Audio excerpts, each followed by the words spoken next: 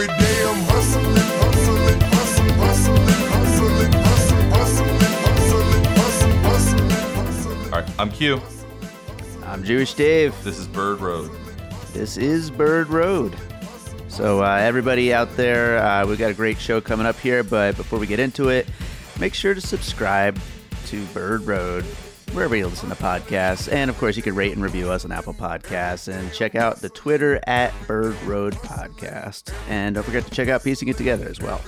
So we need everyone to subscribe and review to the show so that we can do more jam-packed episodes like this one.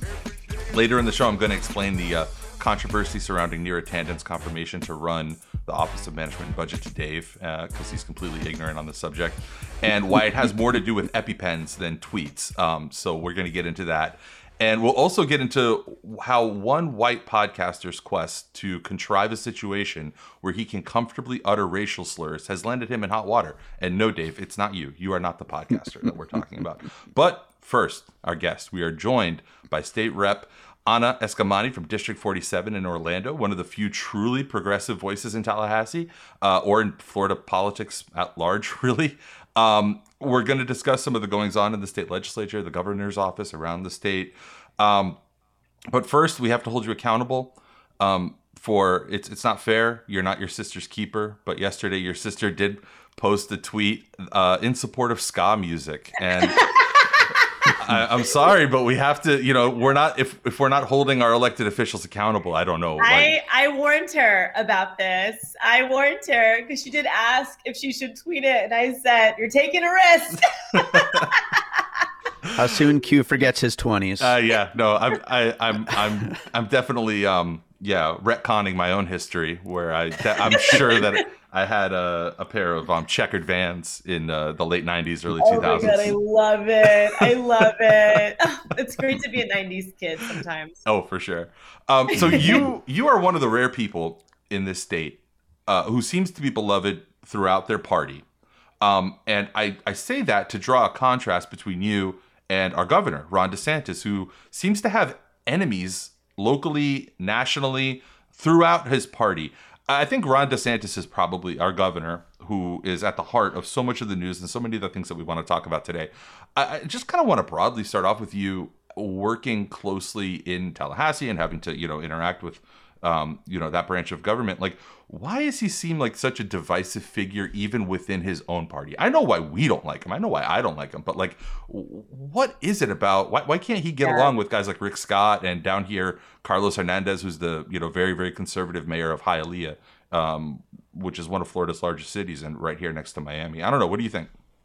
It's a great question. I definitely think our governor lacks empathy, and he isn't a very kind, respectful person. I mean, just look at his trajectory to where he is today. I mean, he rose from a very unknown member of Congress through Fox News showcases, became endorsed by President Trump, which skyrocketed him in the Republican primary to where we are today. And so not only does he lack complete experience in management, in public policy, but he also continues to lean on a small circle of people to be his advisors versus being a convener of other voices to a table. He keeps his table really small and exclusive. And then, of course, he is actively doing two things at once. He's campaigning for re-election and he's campaigning for president of the United States. And his path to do that is to be like Trump. And so that type of behavior is not one that's collaborative. It's not inclusive. And honestly, it's quite damaging to some of the good work that executive agencies do. There are good public servants, within our executive agencies who are working overtime to try to meet the demands of government with very little resources and not good management. And I think his lack of management skills is so clear. Even Senator then Governor Rick Scott would be a convener. Like he was kind of that, boardroom style guy. Yeah, so he was very much like a technocrat who could. Absolutely. Yeah. 100%. And it's funny. I remember talking to one of our agency heads who focuses on like business development for small businesses and so forth. And he made a comment to me that he's like never really met the governor. Yeah. And he just talks to the chief of staff. But when Rick Scott was in office, they would always have like pre-scheduled convenings, right? And so it's definitely very, very different leadership style. And of course, his attitude is very polarizing. Yeah, you touch on the idea of like the central planning and the function of the of that branch of the government, the executive branch of government. And I don't think that there's any place that we're seeing that play out more stark than in the realm of who gets the vaccines next, right? Because just this morning, I think it was the Tampa Bay Times came out with this article where they're talking about how Florida is the only state that doesn't have this clear progression or this clear chain of anticipated, release. That must be really frustrating. I know that you're the kind of person that's like in your community a lot, like physically in your community a lot. I mean, what are you hearing from people, and like what are you hearing from Tallahassee? Is there must be some sort of manifest frustration surrounding this botched rollout. Dave's out in Vegas. Dave at least generally broadly knows as like a 40-year-old guy healthy guy when he's going to get vaccinated. I mean, and the same can be said for every state except for Florida. What's going on? Right. It's such a great point. The vibe on the ground from directly impacted people, from everyday Floridians, is a whole lot of stress. We've been working with a lot of parents who have children with disabilities, and these kids are at risk. And even the governor's first executive order in Florida around the process of who can access a vaccine, 3 different groups were defined: over the age of 65 folks, medical workers, and at-risk people under the age of 65. That at-risk population is supposed to be serviced by our hospital systems, and that's not happening. I mean, it's happening selectively. Like hospitals are kind of choosing, well, we're going to do our cancer patients right now, based on how many vaccines they're even getting. And in the very beginning of this rollout, despite the executive order saying at-risk folks can get vaccinated at hospitals are not given an allotment specifically for at-risk people. So the hospitals were prioritizing their staff, and there were other stories of hospitals giving out access to board members or administrative staff, not frontline staff. So there's all sorts of ethical quandaries here that are thanks to the press, are being investigated. But it was up for the state. They would just draw away from it and kind of ignore it from even happening. And then you get down into your point, Dave, around just the transition of different populations of people, including teachers. And teachers have been very, very stressed and waiting in Florida. There's all this talk coming out of the CDC even and the Biden administration around reopening schools, which teachers want to do, but their safety matters. And if we get teachers vaccinated, then things will get back to normal a lot faster, because that aspect of our lives will be restored of kids going into an educational environment. And so when we've asked the state of Florida for a plan, I mean, this has been a request since December. The response we were getting back a lot was that, listen, it's hard to have a plan when we don't know how many vaccines we're getting every single week. And this was under the Trump administration, when there wasn't a lot of consistency. Allotments were going dramatically down versus up every week. But now there's really no excuse. It's like you have an administration that's increasing vaccine development and supply chain. You have other state plans to model on. And candidly, Florida has always had emergency management plans. Like, it just kind of kills me inside where, as someone who cares about good governance, we have plans of different disasters. There's definitely going to be, resources we can lean on as a state to draw a timeline for people. And at the end of the day, it's all about creating certainty. As politicians, we should not be creating more chaos. We should be calming the chaos. And a plan is an easy way to do that. Yeah, it's funny because you earlier we were talking about like this small circle that the governor has, or appears to have, and then you just touched on. I mean, like, I'm gonna call it. Well, there's probably some legal implications if you call it what it is, but I'm gonna call it what it appears to be there seems to be out and out corruption and favoritism. We've seen news stories just this week about different communities in Republican strongholds, specifically DeSantis's home areas, where they've had these sort of bespoke luxury vaccine centers. We have some of that down here in Miami too. Fisher Island is pretty much like the safest place in the country right now because nobody has other than maybe the help. Everybody is vaccinated, even the help probably at this point. But like, how difficult is that? Why is that happening? And like, is there a way for us to be able to have a little bit more faith in this process when we see, this preferential treatment for large Republican donors and strongholds and these neighborhoods, these little, gated communities that seem to be working on a different healthcare system than the rest of us? Completely. I mean, it's a pretty case example of a politician leaning on their personal network, which is also going to be a space where they're most comfortable, right? And also cutting favors for those who have been good to that politician. I mean, it's so cut and dry. It was the same concern with Publix. When Publix basically had a monopoly over vaccine distribution in the state of Florida for several weeks, if not a month. And, that's not just about vaccines. I mean, it's also new customers for Publix. It's good marketing for Publix.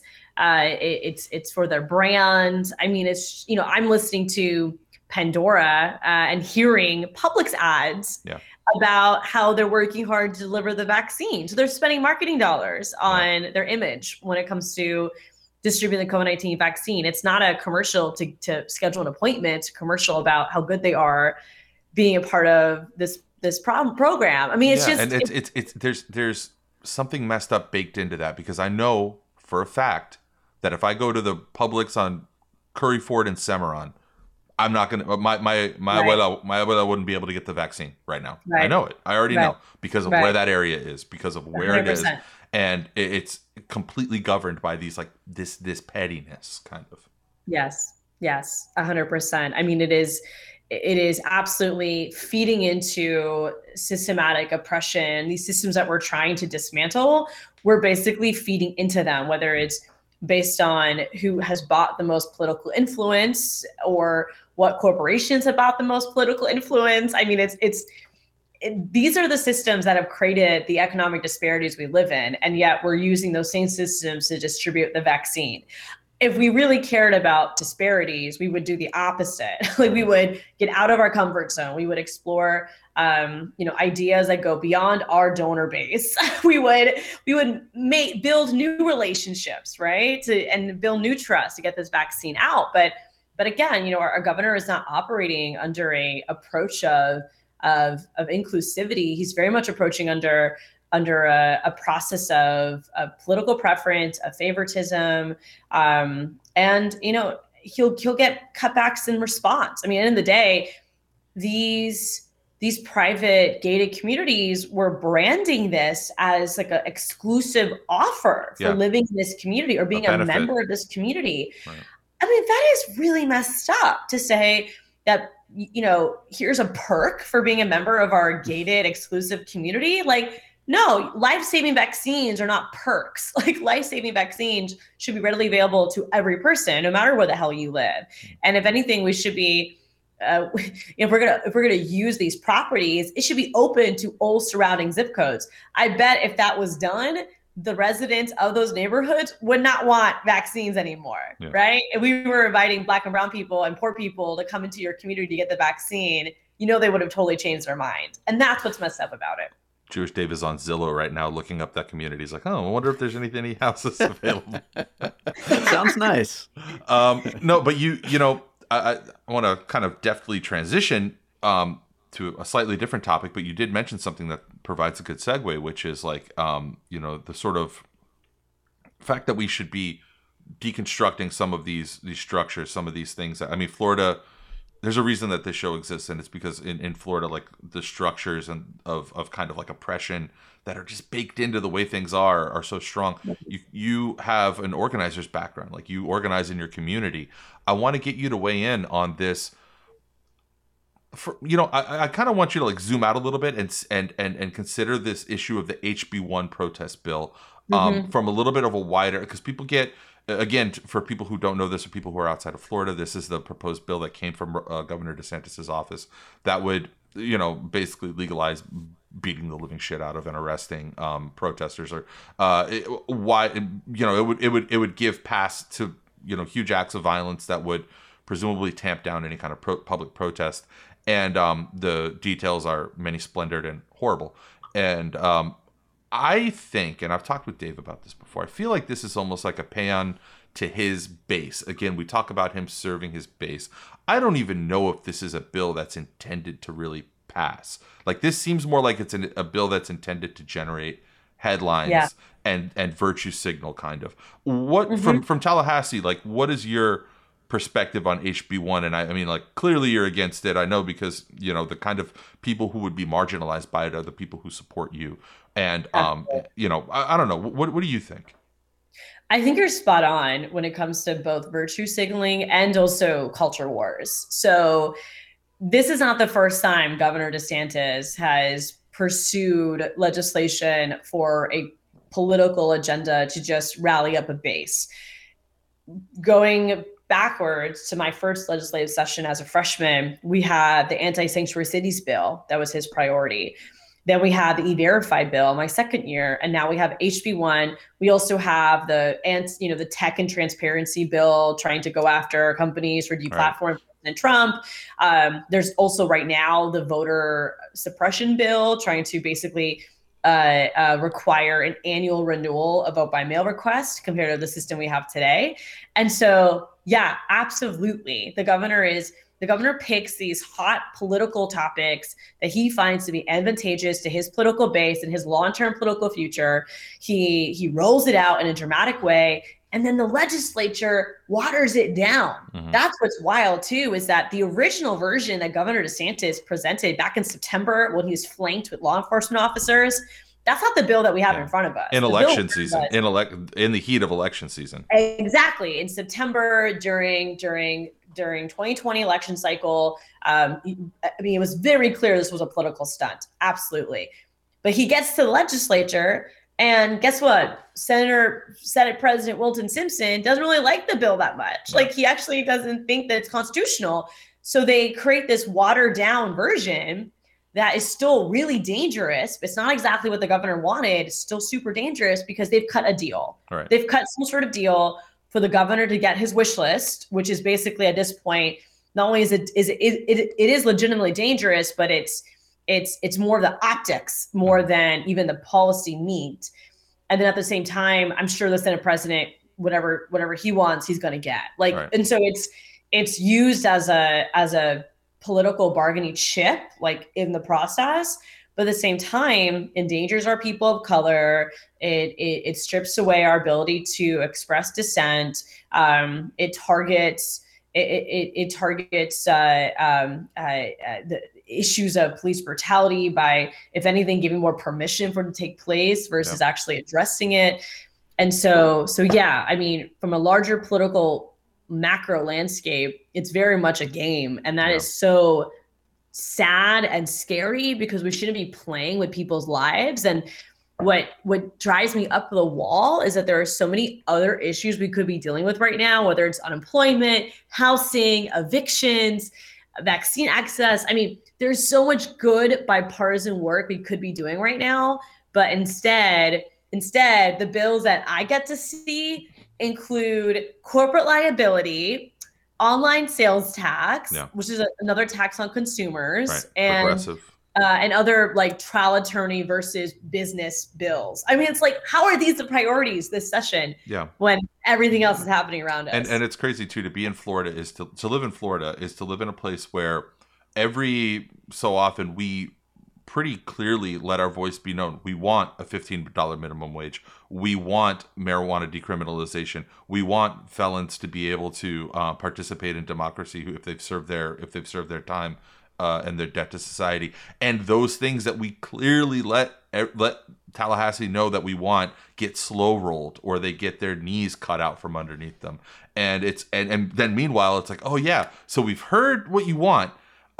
Here's what we've got: a protest bill. A bill that makes it harder to participate in democracy. A bill that strips away funding from democratic centers and in urban areas, and it's very infuriating. I can only It's like you took the complete opposite of what we're trying to say, and then they make the direct democratic opportunities, they make the constitutional ballot amendment process harder.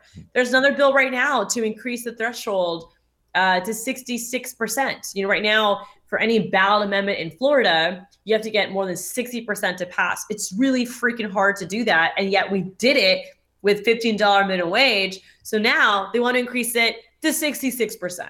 Yeah, I mean, it's just a constant cycle of taking away our rights and making it much harder to interact with our democracy. So again, switching gears, we talk about all these things emanate from like basically a Republican supermajority in, not technically a supermajority, but I mean, what they call a triple play, right? Or what they call it, whatever. Republicans are in charge of the judiciary.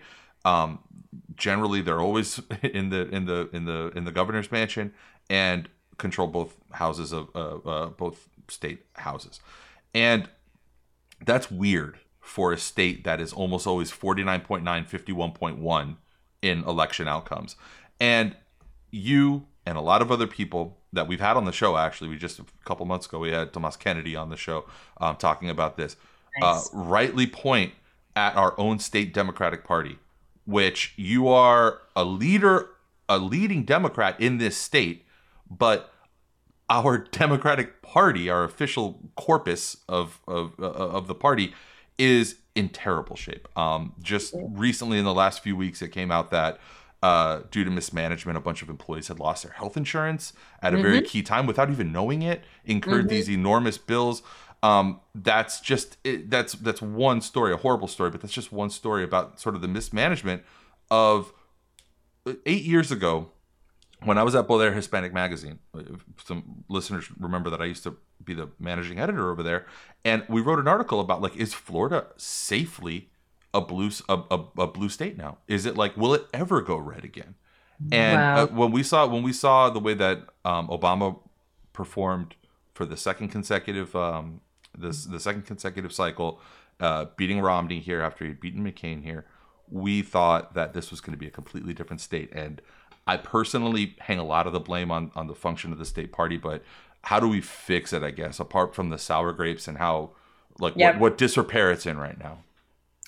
Well, we have a lot of healing to do. That's for sure. I should say to the listeners that that Rep. Escamani hosted a really helpful kind of town hall for progressives. I think it was like a week or two after the election, after the whole country, if you were a Democrat, the whole country was celebrating except for Florida, where we got our asses handed to us yet again. And it was a very helpful, uplifting, and instructive session, that Zoom call. But anyway, I'm sorry to interrupt. Go ahead. No, you're great. I mean, that conversation was really important in building my manifesto of like what went wrong and what we need to do better.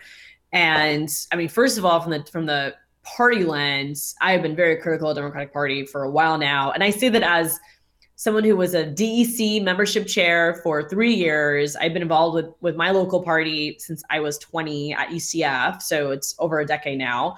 And so I do see the value in strong party infrastructure on the ground. But the FDP does not reflect the grassroots efforts that DCs are trying to do with very little resources.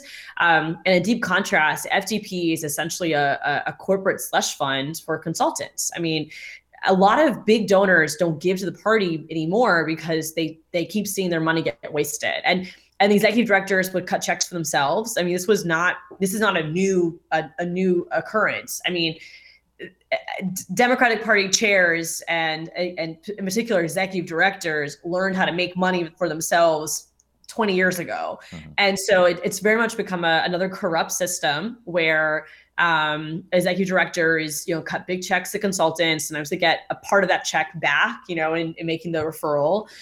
They might manage campaigns on the side, making more money from leveraging FTP resources for specific candidates. And of course, when you're making decisions that are grounded in consultant recommendations, then you're going to misspend a lot of money, because at the end of the day, consultants are going to be very, very passionate about recommending types of expenditures that they get commission for.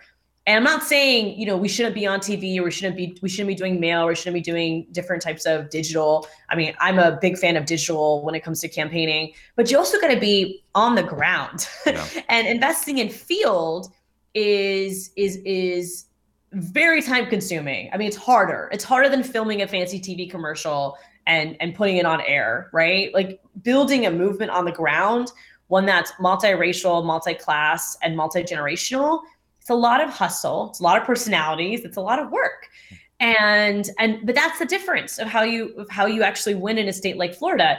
A lot of folks have asked me, is Florida a red state or a blue state? And I like to think that we're a rainbow state.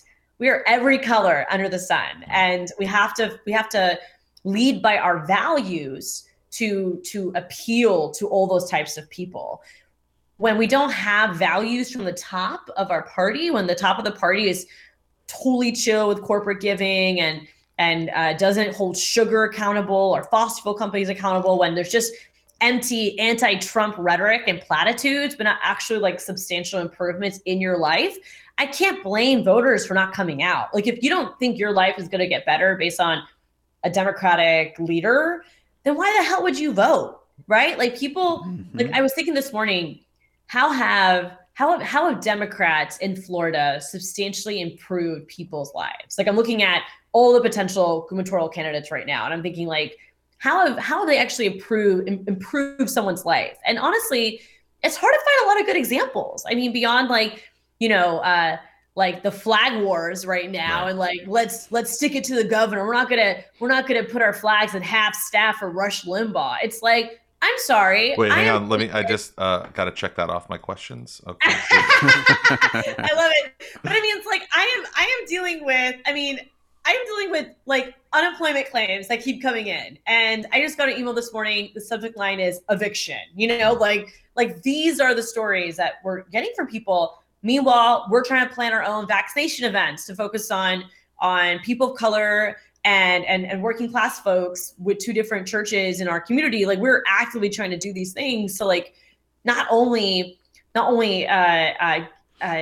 what's right, but to really demonstrate that elections matter. And when you elect people that give a damn and show up, then your life will substantially improve. Like, we have to offer folks a contrast.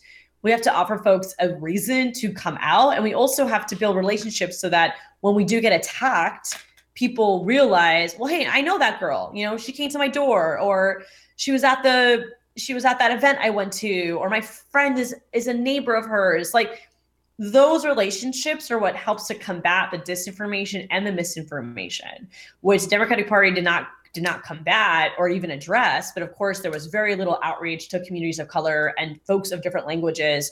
And the misinformation just spread like wildfire on WhatsApp and other platforms that many immigrant families rely on. And we didn't have anything to combat that. And we certainly were completely outworked by the Republican Party, who were on the ground, who were talking to folks in different languages. And granted, we will always be outspent, I think, as a party, because at the end of the day, a lot of money comes from the status quo. So a lot of money is going to go towards who is in power to maintain the status quo. Right. But at the end of the day, money was not a problem in 2020. We had so much money come into Florida, but the way that it was spent is a problem. And now we have a party that's in debt. The Wisconsin Democrats bailed us out. Yep. It was the Wisconsin Democrats that transferred $300,000 to get people their health insurance back. I mean, it's just ridiculous. And we have a lot of just repair work to do, which is why I'm starting my own voter registration fund. We're starting to raise money for voter registration statewide. We're partnering with different groups who've been on the ground doing this work. We want to cut checks to to grassroots organizations, not create new organizations, but cut checks to organizations already on the ground who just need extra help to amplify their work. And so I'm really excited that like we're going to be in a place to do that, because at this point, no one else is. Yeah, that's this earthworm weird consultant world where like you have maybe a successful advisory or consultancy, and then the 5 directors from that go off and they start their own advisories and their own consultancies, and then they, it just becomes this morass of different hands that you have to feed without actually accomplishing a lot of things. With respect for your time and understanding that this is going to come out on Wednesday evening, what do you have coming up that people can participate in? I know you're doing a few different town halls today, but where can people catch up with you? We have, well, thank you so much again for the invitation. This was awesome. I wish I could spend like more time with you. We're going to have you back on. We'll have you back on. We didn't even touch on climate change. We didn't touch on schools. We got so much stuff we got to talk about. Awesome. No, I can't wait. And, I first just want to encourage everyone to keep track of legislative session, because we get started on March 2nd. So, follow the process. If you like politics, Florida Channel is your best friend during Florida session. You can watch live committee hearings and see the debate of these really important issues. For us and our team, keep in touch with us. We're on all social media platforms at Anna for Florida, with 2 N's, all spelled out, at Anna for Florida. And we are always hosting virtual events. I mean, every Friday at 5 p.m., we do have our virtual office hour where we just answer people's questions that come in. We do have programming being planned for Women's History Month. We're going to be doing a lot of session updates throughout the next 60 days, and just continue to find ways to show for people and make sure folks are going to get through this pandemic, and that they're going to be empowered to grow as leaders in this work. And again, thanks for the invitation to both of our Daves. This was awesome, and I look. And don't forget to follow Ida on for less than Jake and Real Big Fish updates on Twitter. Yeah. Well, just to be clear, my sister is also a freelance writer for Punk News and for our local weekly here in Orlando. My former job. Your former job, no, I'm yeah. just kidding. My dream job. She's a lot cooler than I am, despite the ska reference. And so definitely check her out too. Yeah, at Ida_V_E, and she is a boss babe. And definitely follow her too.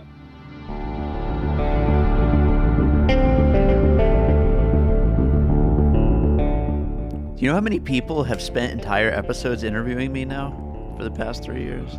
Nobody has literally ever cared to interview me. Nobody gives a shit. It's ridiculous. Nobody cares. It's because I'm washed. Nobody will interview me.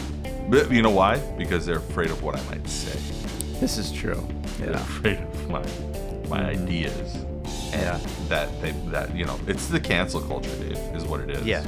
Oh, so you're saying that you've been preemptively canceled? I've been preemptively before canceled. Anything came out? There is like a ripple of awareness around the ideas that I have in my head, and subliminally, telepathically, people just know, like, we can't let a guy like that on the air. It could be like that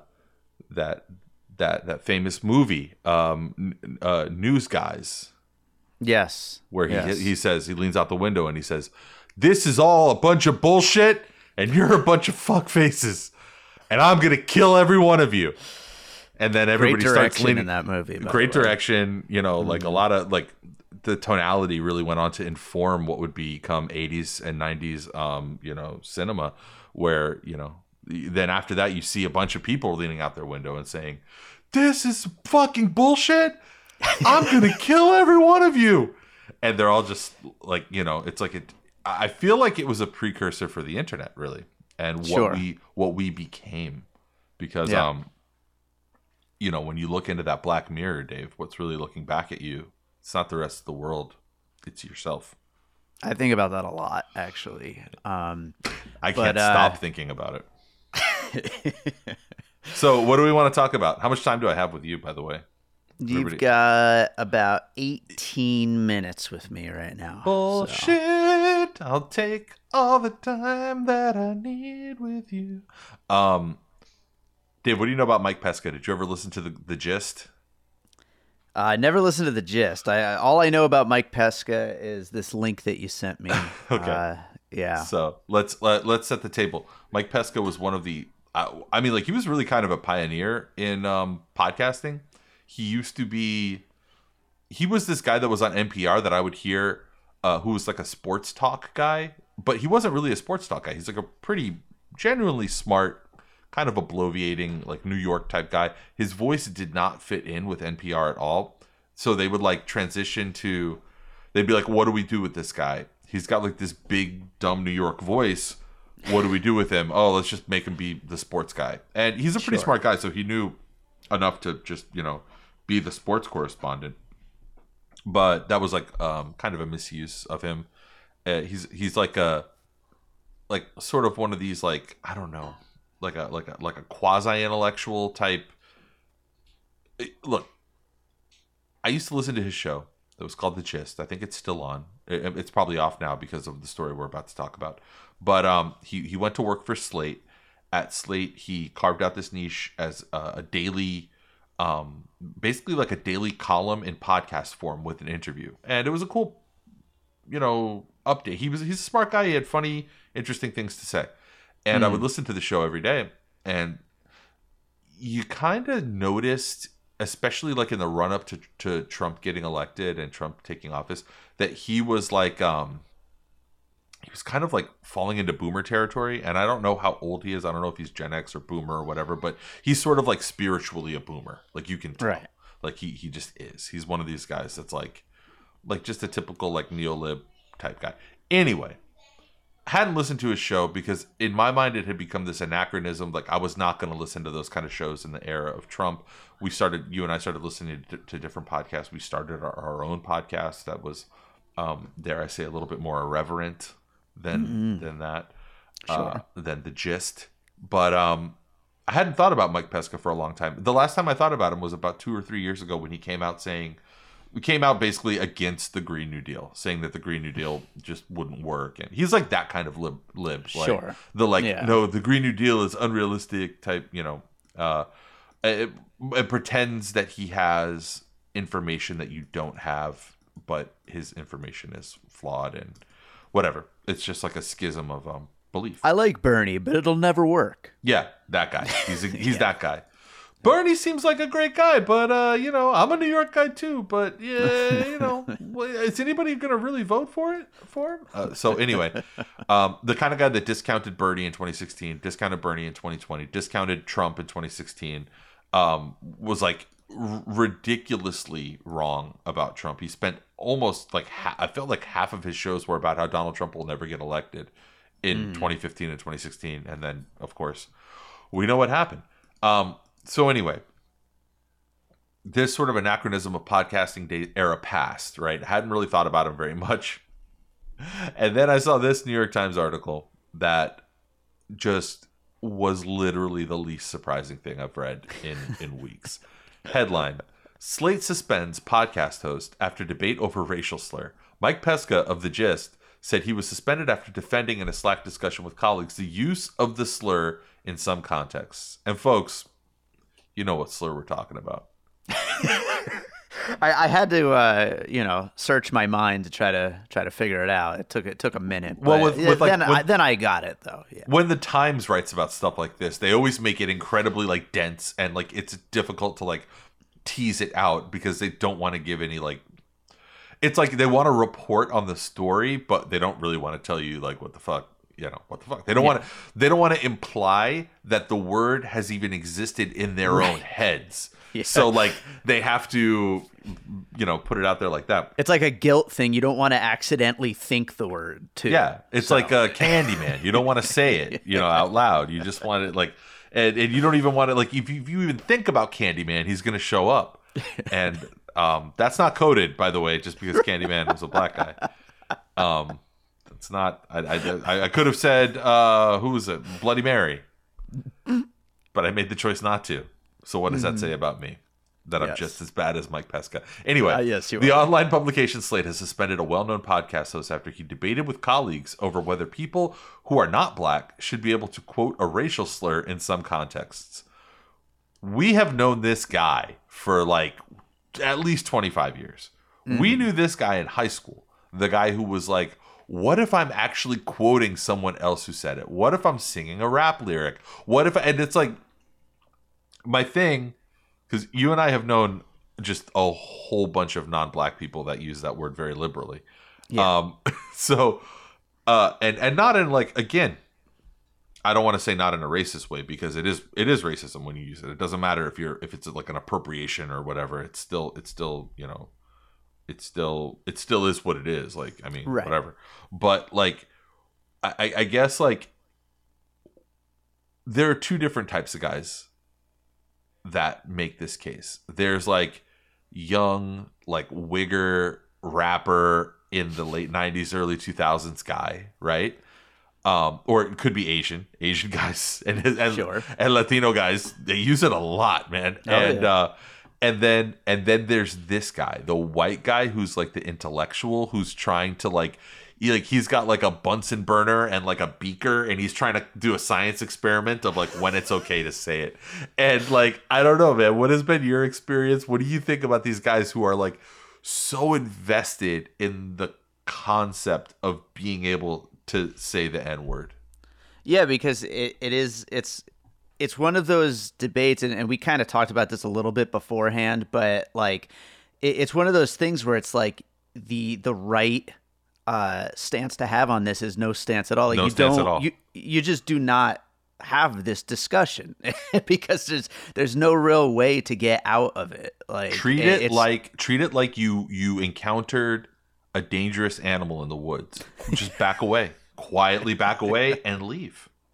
And maybe cover your tracks a little bit. Yeah. But just back away from it. Why engage with this debate? Like, why have this debate? It doesn't affect, like, if you're and on a Slack chat. yeah, and on of a all Slack places. chat with a bunch of people who bring a bunch of lived experiences to and you've got a freaking family you need to provide for. Why are you making this be your thing? Don't let Yeah. this be your thing. Like, it's so pointless. And it's like, it's not about like cancel culture, social justice warriors winning the day, or like the chilling of free speech. There's so much other shit that's chilling free speech right now that, like, I mean, there are corporate interests that are engaging in like shutting down actual public intellectuals by removing them from their tenures or removing them from their professorships and stuff like that. They're like the House Democrats are trying to like shut off Fox News, which it's fucked up. But I mean, unless you reinvoke the fairness doctrine, Fox News does have a right to exist. It's fucked up, but it does. And like, this is the thing. This is the thing.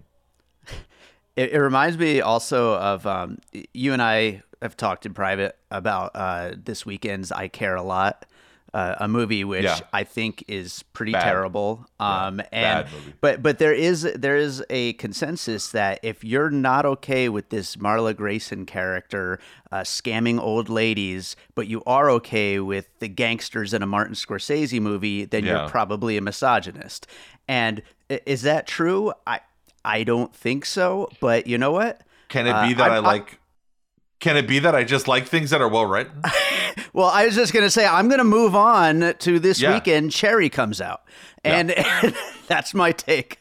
I'm moving on to this weekend's new movies, and I am not going to talk about I Care a Lot. I'm done. I don't want to be piecing it together, the misogynist movie critic, Right. So I never understand those things those hills to die on. And this guy's had a successful career. He is that guy, though. Like I say, he is that like second type of guy that is like fascinated by the.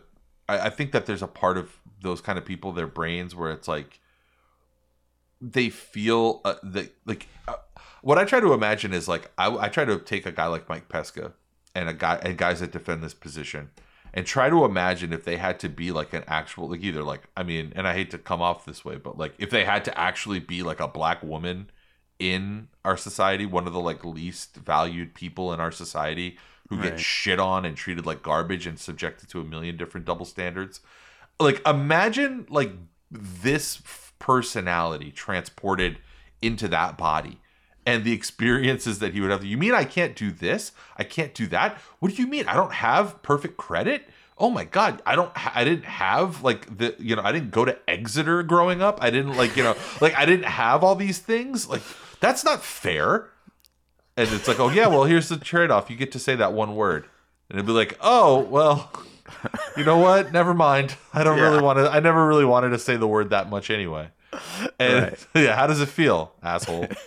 Enjoy. I don't know, man. I just thought it was funny, and this guy reminded me of like I didn't know if you had ever heard his podcast before. It used to be pretty good. I mean, when I was in a different mind frame, when I was in like a different political valence, like I liked him. I liked his show.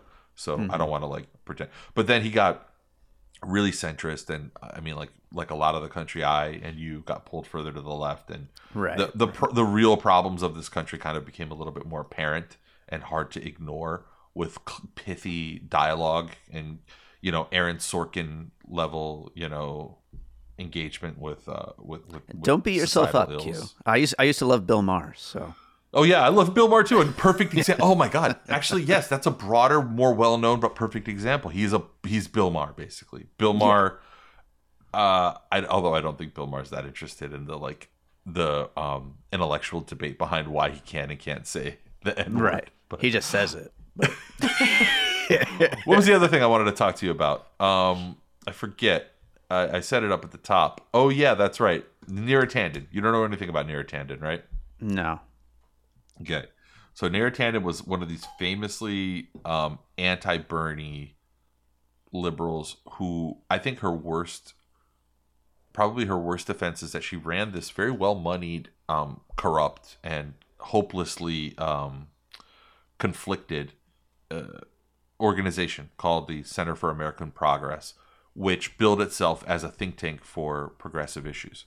And it's not. It's like against. Just go down the list of anything that a progressive believes in, and they believe in like a watered down or version of it or the opposite of it. And she is personally the like apotheosis of it, right? That is what she is.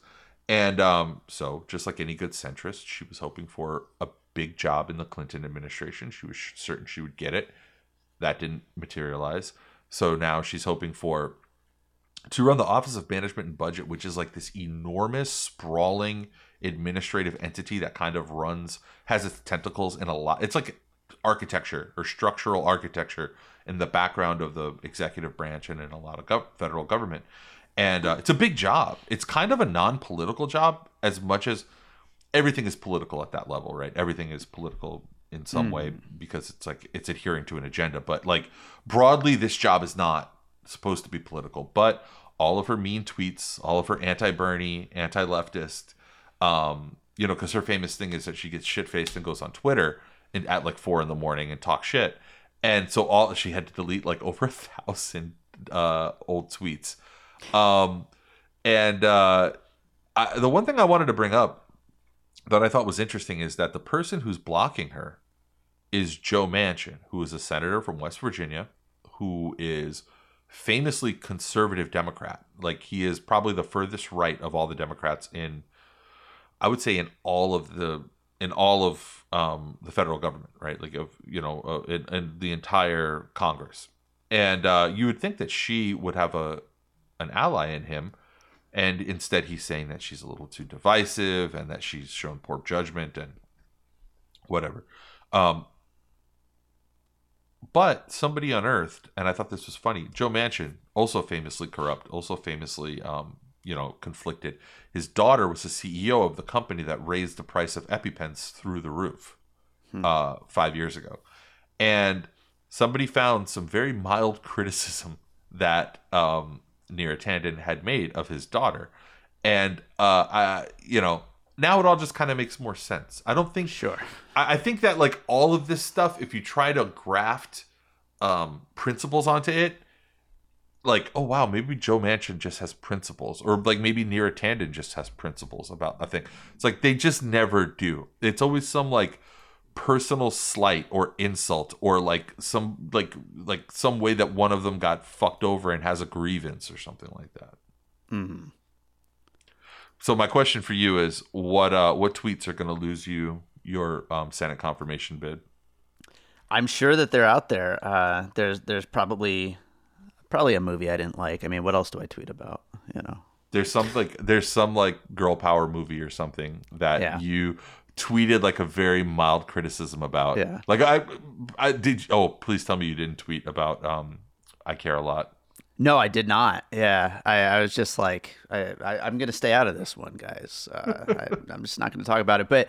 But yeah, no, it makes me so sad when I don't like those movies. You know, like I mean, we both have been critical of Captain Marvel, for example. And wanted Captain Marvel to be good so badly. Like, I mean, I want to enjoy that kind of stuff with my daughter. Like, I want to be like, this. And honestly, Captain Marvel is kind of like a movie where like maybe I can, because it's like on a set level of a 7-year-old, but it's not like a good movie or anything, you know? Right. Oh, geez, Dave, what is this I just found from 2017 from you on your old Twitter account? Frances McDormand in 3 Billboards can get it. Damn, man. Oh, well, I mean, that's accurate, right? She can get it. Why would I have tweeted that? Like, what in what world would I tweet that? Like you're just like, you're really taking the hero worship of the Coen brothers to the next level. It's like you want to be having sex with Frances McDormand. But let me be clear, I love Frances McDormand, so.